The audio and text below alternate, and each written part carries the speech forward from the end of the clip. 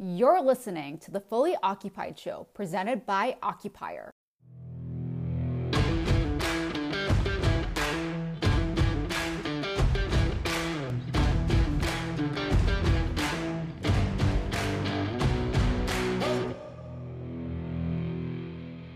Hey everyone, Matt from Occupier here. Thanks for tuning in. Welcome back to another episode of the Fully Occupied podcast. If you enjoy the show, make sure you subscribe on your favorite listening platform, or just shoot us a note at marketing@occupier.com. We'd love to hear your thoughts on future guests, topics you'd like to hear about, ask us any questions you have, or just say hi. Enjoy the show. Doug, welcome to the Fully Occupied Show. Thanks for joining us. You're welcome. Thanks for inviting me to be on here. Excited to chat today. Yeah, I know that we've kind of been in pretty close contact over the last couple of years as we started Occupier, and you became interested in the problems that we were trying to solve. We're still in the middle of a pandemic, but hopefully towards the end. So a lot's changed since we originally met. But would love to kind of hear your introduction. Tell us a little bit about your background and what you're up to these days. Yeah, you bet. Thank you. So my name is Douglas Jerem. I'm an EVP at Sabre Advisors.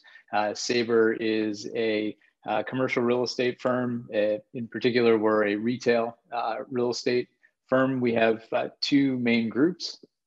One is a traditional local brokerage business in Metro New York, and the other is our national advisory business, which is actually the larger part of our company now. So my role at Sabre is that I lead that national advisory group with one other gentleman, and the national advisory group provides consulting and advisory and brokerage services to national retailers, mostly startup and emerging brands. That's where we find we can add the most value. It's also what's most interesting to us.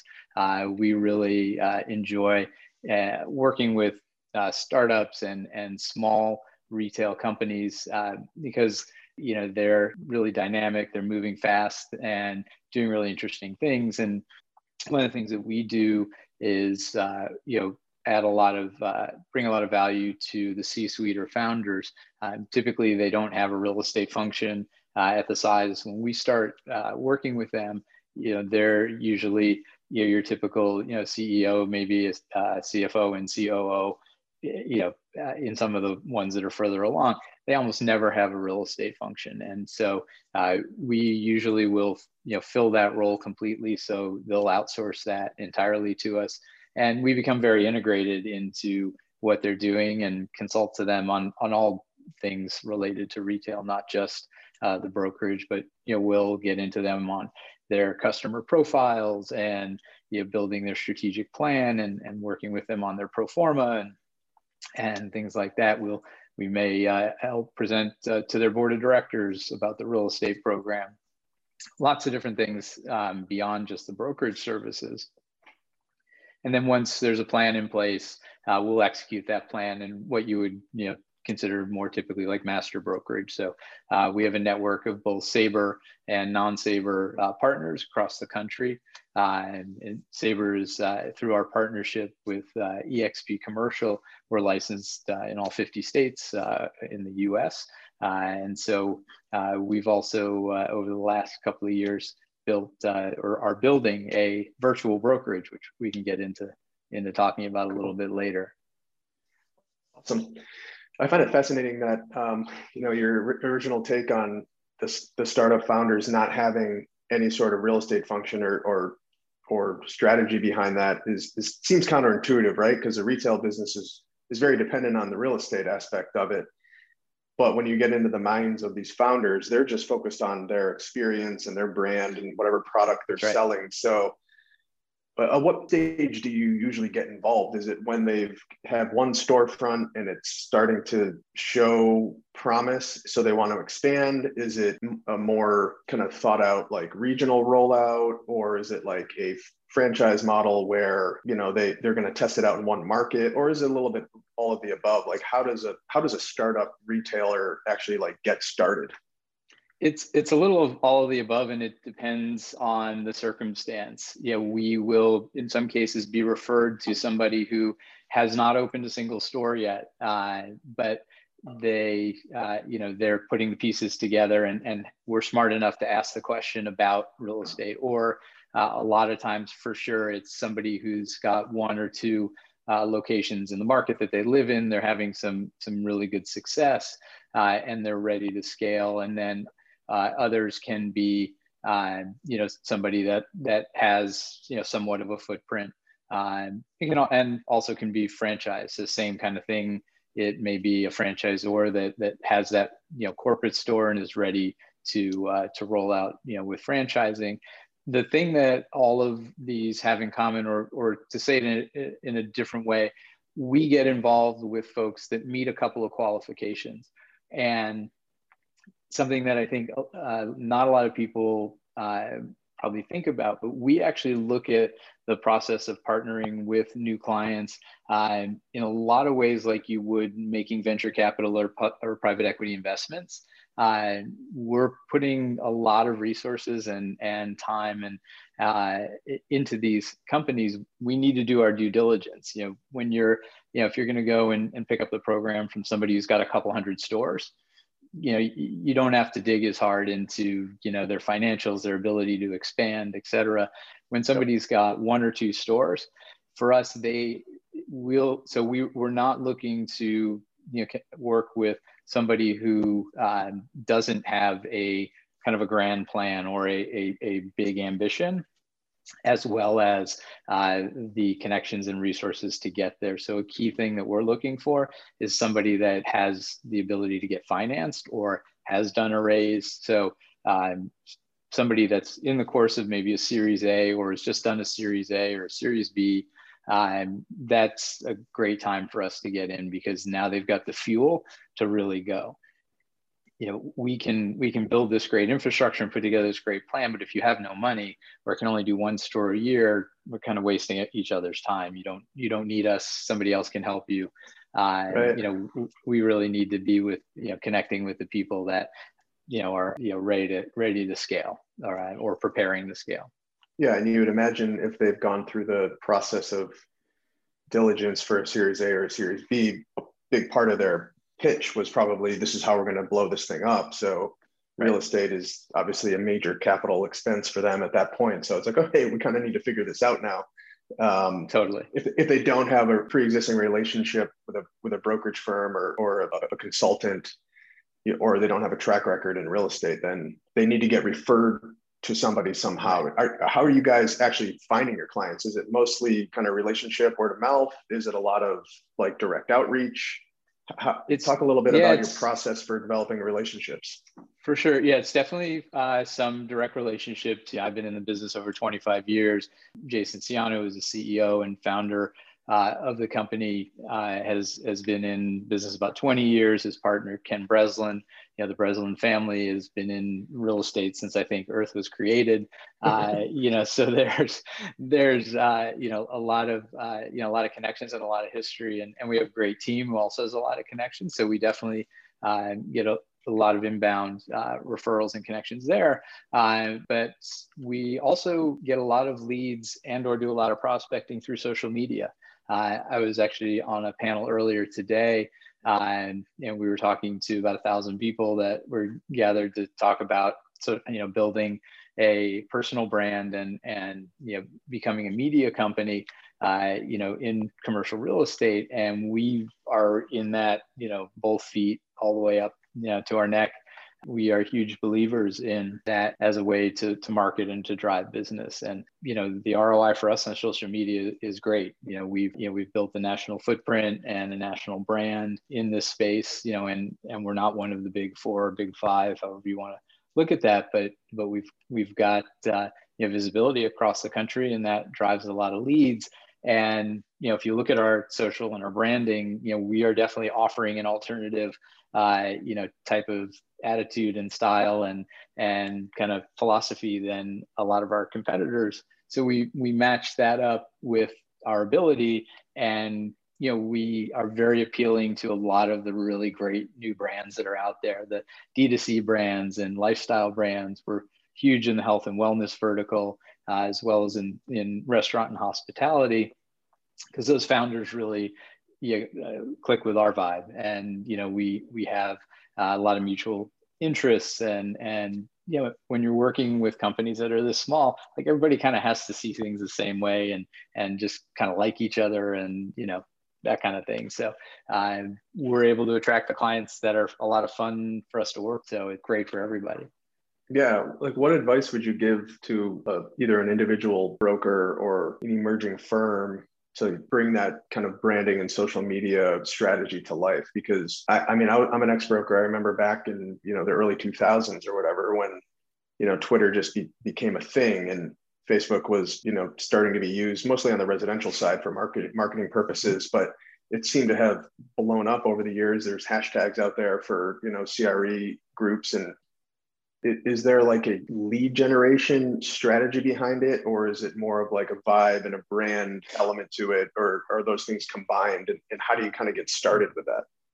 Yeah, those things are definitely combined. That the vibe that you're going to create and the brand that you're going to create, is going to, to some degree, guide who you're going to be getting connected with.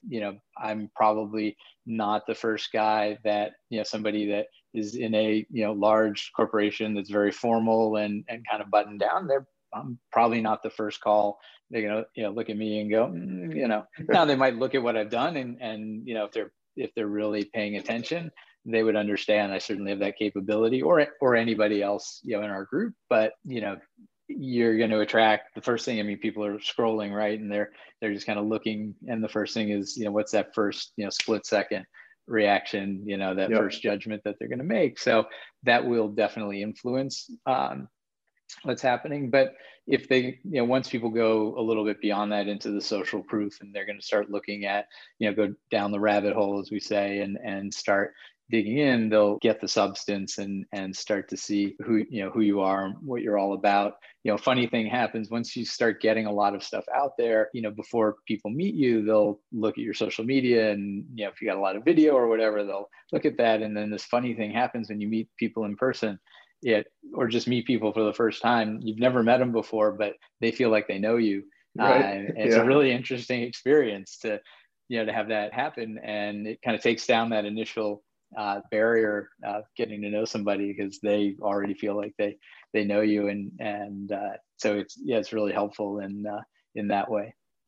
We try to do the same stuff. We're a software company, but I think it's all about that brand and that vibe that you put out there. And if you could successfully get to know somebody before you actually engage on like a business relationship with them, then it just makes it that much easier to tell your story. That's right. Especially that's why we're here talking today, right? Exactly. It's part of the plan. I don't think we would have met if we weren't both somewhere in the internet talking about stuff. Yeah. Given that kind of more forward-thinking vibe, tell us a little bit about this virtual brokerage concept. Sure. Yeah, the pandemic, it accelerated the pace of a lot of changes that were already happening. I think there's very few things that came out of pandemic that weren't already in motion. Accelerated change by 5 or 10 years, on a lot of things, which, from my point of view, is fantastic. In my lifetime, I want to see as many things change as possible, particularly around technology and things like that, because I just love technology. It's always been a huge part of my life and continues to be, and I want to see as how far we go in my lifetime. So accelerate stuff by 5 or 10 years was great. I'm like, cool, we're like at 2030 already, let's go. Yeah. The pandemic comes around, and everybody's at home. It becomes so apparent that if you're not on social media, you're invisible. And then the other thing that becomes apparent after everybody is forced to do what we're doing right now, which this is audio, but you and I actually have video going as well. Everybody learned that when they had to, they could all do this. Like, they could all figure out how to get on a Zoom and conduct a meeting and do business, and it worked. Prior to the pandemic, I don't live in New York City. I live about 6 hours outside, actually, closer to Toronto, in Western New York. And so I've always lived in a relatively small market. I've built a business by being willing to go everywhere else and do business. And that worked for me. I was starting to explore, what opportunities there were to, do new things without moving and continuing to be remote. And prior to the pandemic, that was not easy. Like most people were really totally the opposite. Like doesn't matter who you are, really don't want to talk to you if you can't, be. Yeah, we got to meet in person. Like if we're going to do business together, like eventually we got to like have that sit down meeting, right? Oh, and even beyond that, if you want to go work for a new company, if you can't come to the office, most of the days of the week, it's a non-starter. And that changed. If you look now on LinkedIn, a lot of jobs that are like remote only or remote optional. And so that was a big change that now it's acceptable. Like you can be remote, you can not be remote. I personally, by the way, think that the hybrid model is going to be the biggest permanent change to the way people work, that you'll see a lot of people that, if your job, can be done that way, I think a lot of companies will either move or be open to the idea of maybe 3 days a week in the office and, 2 days a week at home, which I think is super healthy for everybody. It's more productive. Spending that, particularly in a big metro area, spending that time commuting is just a waste of time. And it's taking years off your life. So if you can get some of that back, that's a win for everybody. But what this, between the, everybody's now, pretty much a universal acceptance of video conferencing and our partnership with EXP, we now can recruit across the country. And one of the pieces in the platform that we use with EXP is something called The World. It's it's a virtual world. It's created by a company called Virbela. While EXP has the exclusive on it in the real estate space, they have the same opportunity for companies outside of it. And what it is it's an audio plus avatar location online that you go to. So it's a virtual office. So we log in and you have a full 3D avatar that you can dress up and get it to look like you or not like you, whatever you want to do. You could put clothes on, wear a costume, sunglasses, hats. They haven't let it get done. In my opinion, they could do a lot more interesting stuff with it. But yeah, you can create a pretty wide diversity of avatars, and you can walk around the world. We have a Sabre office within this virtual world. I log in, I go in the office. I have an office that has a desk, a couple of screens on the wall. I can see other people. And so, the communication format's audio. So, if you walk into someone's office, it'll create a private chat instantly between you. But I can sit at my virtual desk and see other people walking around the office, going back and forth.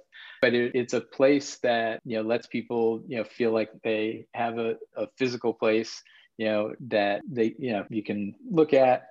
And by the way, it's much better to experience it. It's hard to describe it over audio, and it does take a few days to get used to it. But what you'll find is that it does create the opportunity for those spontaneous interactions, and that's the big thing that is missing from remote work a lot. So we stay logged in all day. You can see who's there. You can kind of pop into somebody's office, say, hey, what about this or that? Or, have a quick conversation or just goof around. There's actually little it's definitely gamified. You can go out and, there's a beach, and there's motorboats you can take out, and, other things you can do to kind of goof off. But yeah, the key thing is, I can see that somebody's there in their office. I can pop in on them. Even with Slack, I don't know if somebody's there or not. Are they going to respond to me? Then I have to text, or maybe I have to call, and it's all, right, just creating frustration. So this is a really great tool. And so what that's done is we can now recruit, the brokerage business has been so reliant on, like who's in what market. We don't care anymore, especially for our national advisory business, because we work with local brokers. We just need the best people to do the business that we do, and to perform the the roles that we have, which aren't really geographically dependent. And so in the last year, we've got people now from Texas and Washington, D.C., myself. We've got people in Florida, that all are Sabre people. So they're not local broker partners, they're Sabre people that we were able to recruit just based on who they were as humans and their potential and their skills, which is a complete game changer for the brokerage business. I don't have to limit myself to who's in Florida or who's in Miami from the pool of people I'm gonna pick from, and that lets you do all kinds of interesting things, which we're doing. Cool. At some level, though, the local market expertise does come into play, like when you actually have to go like search for real estate, right? Yeah, so we partner with local brokers in many markets across the country, as we always have, and we continue to do that. As we add more Sabre people in particularly major markets, we'll call on our Sabre people to be. So I'm starting a program for one of our clients in the DC market. And so I'm bringing in somebody who's part of our national advisory team, but not as part of the national advisory function. He's going to come in and play the local broker role because he's there in DC, so he can do that role. So instead of going to a local broker outside of our shop, we'll keep it in-house and do it that way, but playing different roles. Got it. Yep. If you could imagine like a fully virtual world, like this concept that you guys have built, can you start to like overlay property tours into that? Access to data about local markets? Like I would imagine as a retail practitioner, especially for companies that are just starting to roll out their first program, the data that they need in order to inform those decisions is pretty massive, right? It's real estate data, it's demographic information, it's credit card spend, it's all sorts of things that are going to eventually equate into where does the store go? How do you see that change? How do you see that world changing in terms of disparate forms of data, all kind of trying to inform the optimal real estate decision? Does that still require like a boots on the ground, roll up your sleeves, drive the market to figure out what's happening? Or is there a more transparent kind of movement happening in the retail world like that? It's an interesting discussion to have. I think that things are changing. The boots on the ground are still important, for a lot of different reasons, but it's a different role. We look to our local partners to, provide. One is their landlord relationships, they've built over time. Those are very useful for us and our clients. We'll look to them for, market knowledge, things that are changing. There's a lot of stuff that's just not in a data source anywhere, right? So you have things that are very timely, openings in the market that are not on the market, right. all of things that bring real value, but there is definitely a lighter, lesser role in our local partners in the analysis and strategic planning. We definitely bring the tools to bear, not without their input, but rather than, I think in the past that their input would have been the critical path or the guiding information. And now their input is helping us to massage what we're doing with the tools that we have. Unfortunately, there's no single tool that you were sort of painting a picture of. Yep. It's the opposite. There's all these disparate data sources, and from the prop tech side, we haven't seen anybody, partly because the different data providers don't want it to happen at this point, but nobody that's been able to sort of knit all these things together. It does get easier every year through APIs and other mostly through APIs to connect things or to build your own sort of middle piece and pull in data from maybe from a predictive analytics model and from something like a CoStar, although you can't do it from CoStar, but that idea where you can plug in, and there's some folks out there that are building some tools to be that middleware to try to pull everything together. So hopefully that yields some good results, because there's lots of great data sources, but they are kind of siloed right now. And so one of the things we do is pull them together kind of manually and process the data and ourselves. Yeah, I think that's one of the interesting things about prop tech, at least over the last decade, is that you kind of have this assumption that the end goal is to provide this like single source of truth, like transparent nirvana for everything that is related to commercial real estate data, but really what the industry is creating are a bunch of point solutions and even more disparate information out there. Now, the technology might be better and the way these things can connect might be more fluid and efficient, but there's actually more choices to be made by a practitioner now, or a tenant, or a landlord.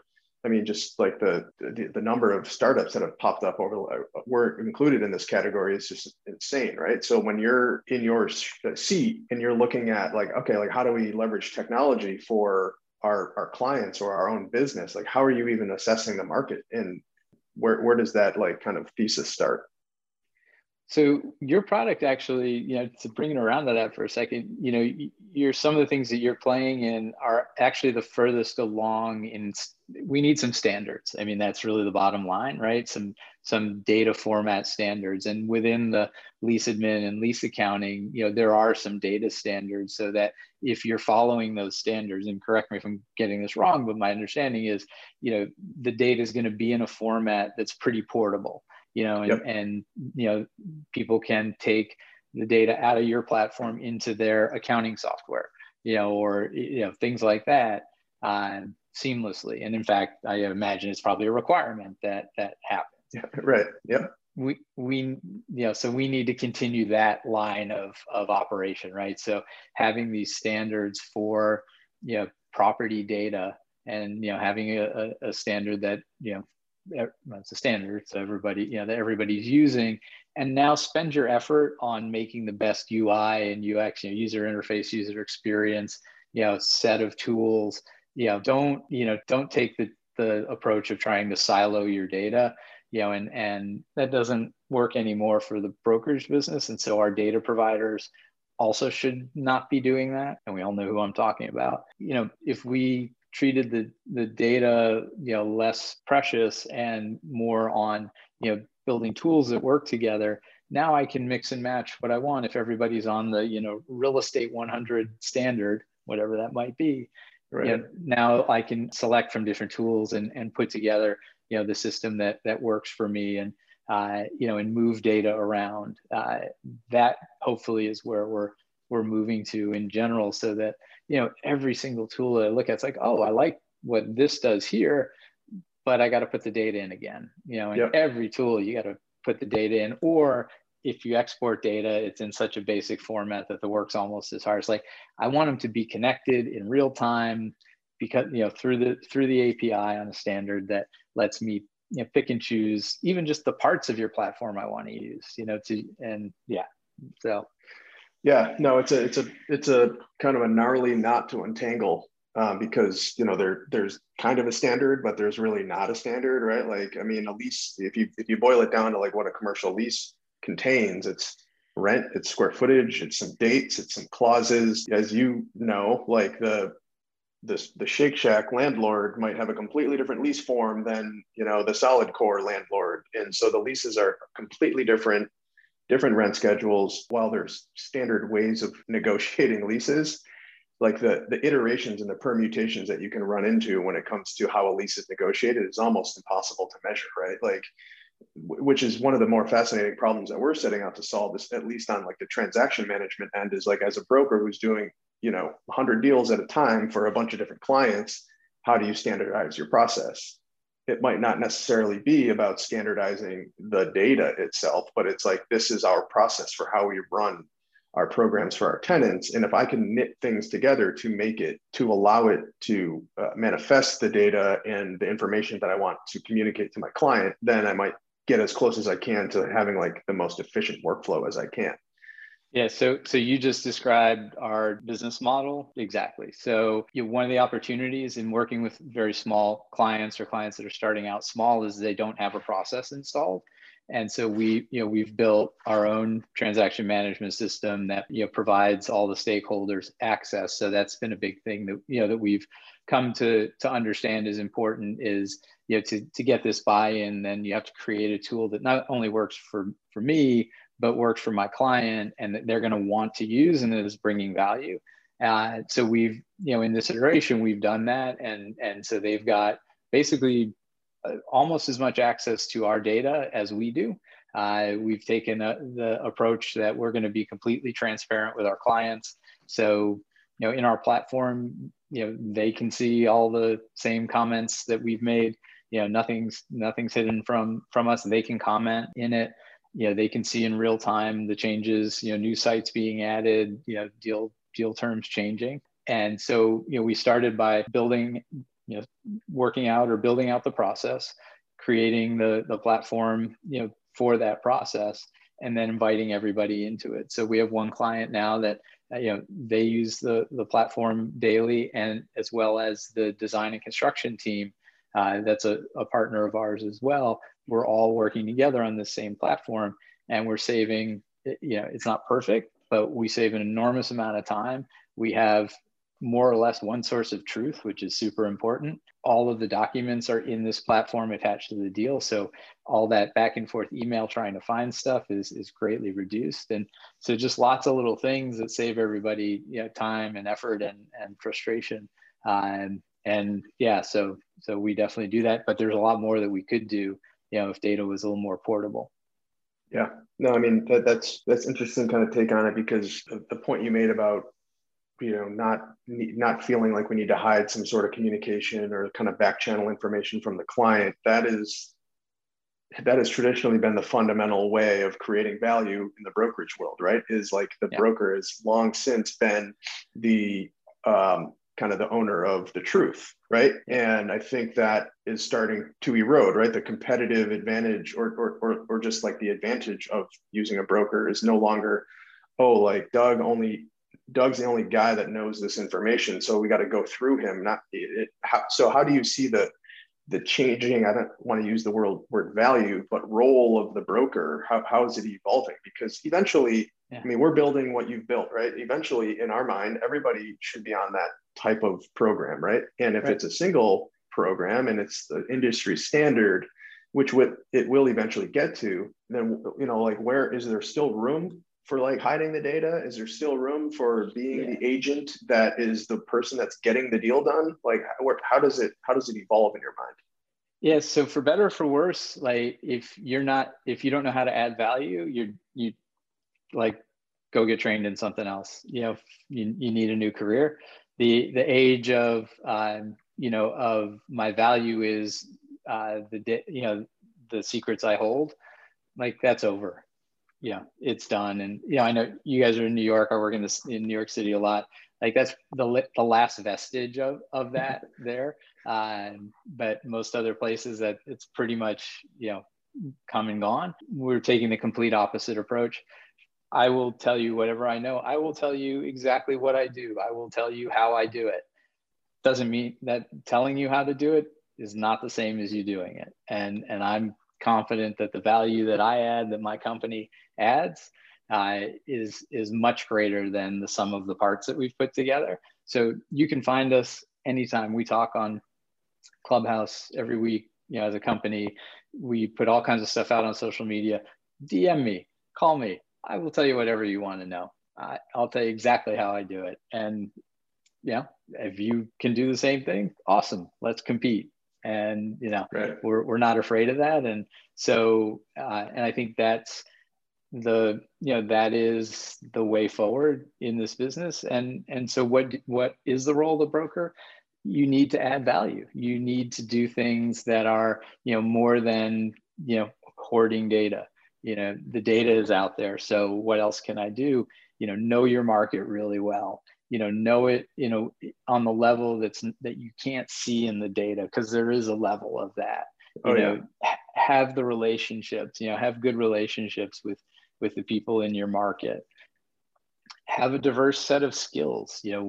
Where I've gone in my career and in the advisory work that we do, the transactions we do are the means to an end. There's nothing particularly special about that. Yeah, we're all competent negotiators, but that's not, there's a lot of people that are good negotiators.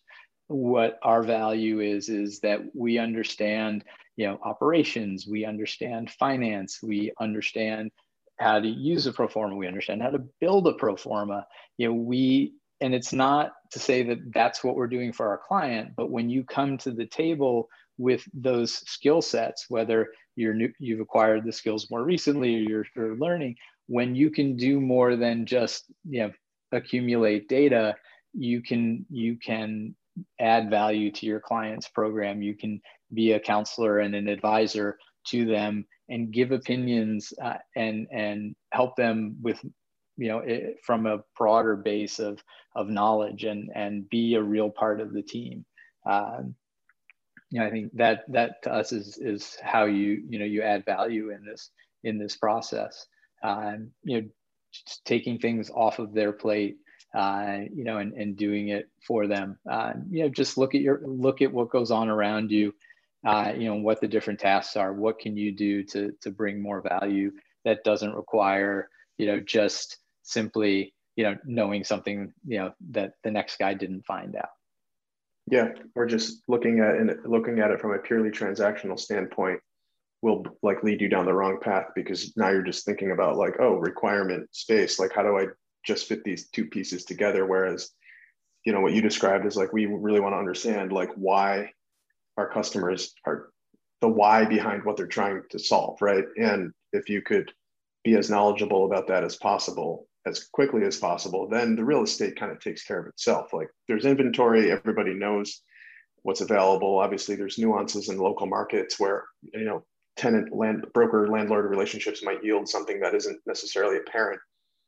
But until you've kind of ingrained that customer's ethos into your process, then I imagine it's much easier to then reach success at a much faster rate, because you're kind of inside their brain more than you are inside just like your own brain trying to like get a real estate deal done. For sure. And if we want to talk about like the leasing side, it's not, so we represent tenants. So, I know, I think all the time about how to add value there, but on the leasing side and for your landlords, what are the other ways you can add value? How can you contribute to, helping the landlord develop a social media profile or presence for their shopping center? How can you use your personal brand, to bring something to, to that project? What do you, how do you think about, leasing, and what creative ways can you, lease? What do you know about, alternative uses? And a lot of these are, just sort of like how to get space leased, but I think it's on a different level. The really creative leasing is done by people who spend a lot of time thinking differently about how they do that job, and take a very, different approach to that than just, the usual suspects. Yeah. Like how do you connect with the brands that you want in your space, right? I mean, from a retail perspective, I would imagine the positioning of a shopping center or a mall or, street level retail in a multi-use building, like that there's different audiences. So like, where do they live? If Sweetgreen is really heavy in social media and they're putting a certain vibe out around who they want their customers to be coming into their stores, like just look at that and try to mirror that as much as possible if like that's the type of tenant you want in your building. So we have a sister company. We have a sister company called Hello Jenny that is pioneering something called social leasing. I won't go into it here. I'm not all that great at explaining it succinctly, but you go check it out. It's hellojenny.com. They're using influencer marketing and some other really creative techniques that work with the broker. They do not supplant the broker. It doesn't take fees off of, out of anybody's pocket. It's a cost to the landlord, and it's actually lead gen for the brokers. I urge people to take a look at it. It's a really innovative way of leasing a shopping center that really isn't being done. When you look at it, it sort of becomes obvious. It's obvious, but not easy. I think that's the thing. Again, I'll show you how to do it. You gotta go actually do it. Yeah, you gotta commit yourself to doing it, right? Yeah, and these are things that are a lot harder to execute than they are to understand. So it's the same idea of value add from the property leasing side. There's room for other people to do it. There's way more demand for it than we can fill right now. So, but that's the kind of stuff we're talking about. Cool. Okay, shifting gears just a little bit. If we were to take a 5-minute tour around the country in the major metros, like what's happening out there. If you start with New York and you go down the East Coast and then kind of wrap up around the West Coast or Midwest, Sure. like what are you seeing out there? So, New York is finding its way back. In the more residential markets, the rents over the last few weeks, actually. So this is that example of, really current, like on the ground information versus, the stuff you can see in data. So on the ground experience over the last 2 to 3 weeks, the rents in the residential markets, like in Manhattan and in some of the ones in Brooklyn, are going up week over week. And getting close to, they're not all the way back, but some of them are getting pretty close to where they were pre-pandemic, and it's moving fast. And the deals, that glut of space is going away. Other parts of Manhattan and the city still hurting, still lagging. So it's not across the board, but definitely, signs of life, and in some places, quite lively. Florida is particularly South Florida, the Miami metro area, probably the hottest market in the country. There was barely a pandemic there from a business standpoint. I won't rehash everything that everyone's read in the news, but you feel it on the ground. Space is hard to come by. There are no deals. It is a landlord's market, and rents are every bit that they were, a year and a half ago, if not more. And everybody wants to be there. So tough market to get deals done.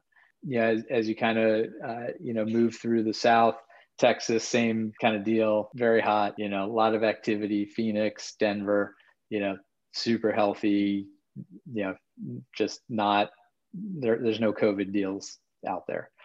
California, Southern California, interesting. Not a huge amount of surplus space. Not a ton of activity, but also the landlords have just been holding the line and not. There wasn't a lot of price cutting. There's some amount of functionally vacant space. So there's maybe a tenant in there, but they're not paying the rent. But that's gonna start shaking out. But they really just sat on stuff, and so there's deals to be had, but not a huge amount of vacancy. Rent's pretty healthy. Not any real big discounts. So I think across the board, the markets are recovering. If you're in the market for A space, you want to be in an A center, it's going to look a lot like 2019 to you. If you're in the top 25 metros in the country, I think is what you're going to find. And the space that was vacant in 2019, still vacant today, probably still be vacant a year from now. Doug, this has been awesome. Thanks for joining us. Really appreciate your insights on everything, the industry, your business, which is a super differentiated model, the market. Any parting thoughts for our audience here? Well, you're welcome. Again, appreciate the invitation, the opportunity to talk to people about what's going on and what they're up to, what we're up to. Parting thoughts, be open-minded, be, creative. What worked yesterday probably isn't going to work tomorrow. So if you're doing the same thing, you are probably already, have been passed by somebody else. So just, keep innovating, be open-minded, work differently, just do something different and you'll get results over time. Cool. And how can we find you? Find me on LinkedIn, which is just under my name, Douglas Jerum. It's Jerum. Instagram at DJERUM. And you can always hit us up at sabre.life, which is our website, sabre, SABRE.LIFE. And you can track any of us down through there, and happy, DM me, call me, email, happy to talk with anybody who's got questions or wants to connect. Awesome. Well, Douglas, thanks so much for your time. We appreciate it. You bet. Take care. Take care.